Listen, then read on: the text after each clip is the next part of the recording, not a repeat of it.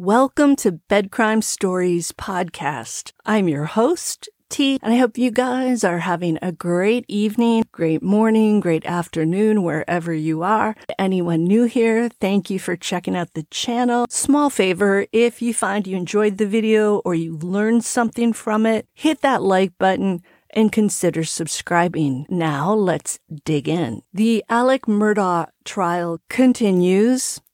The prosecution indicated earlier this week that they might wrap up by Thursday, but that remains to be seen. Even if Alec Murdaugh is found not guilty, he's still facing 19 indictments and 99 charges from tax evasion, money laundering, and forgery to fraud and beyond.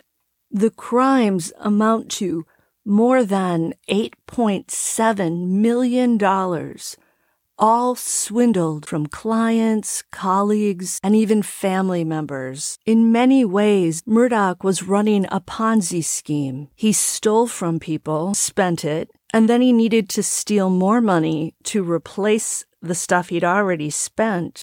Alec was confronted about missing monies from the firm on the same day that his wife and son were done in, and he was about to have more of his financial misdeeds exposed in 3 days post the crime. But that hearing was canceled because of the crime. Along with stealing millions from his former housekeeper, Gloria Satterfield's boys, he defrauded hundreds of thousands of dollars from victims that included 1. A highway patrolman injured in the line of duty. 2. The family of a man killed in a car crash. And 3. A father of 6 who lost his wife in an accident. The Satterfield boys' lawyer, Eric Bland, said this about Alec Murdaugh, and I quote, "He checks all the boxes on being a serial pen slinger, a serial thief. He's an equal opportunity stealer.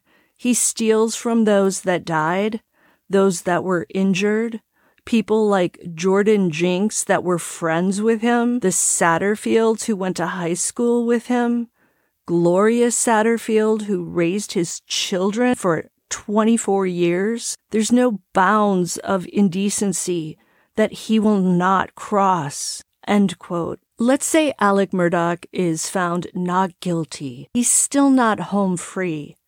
If he's convicted of all the financial crimes he's charged with, he will still be in jail for the rest of his life. Again, if convicted of all the financial crimes, Murdaugh could face a sentence of more than 900 years and close to 1,000 years.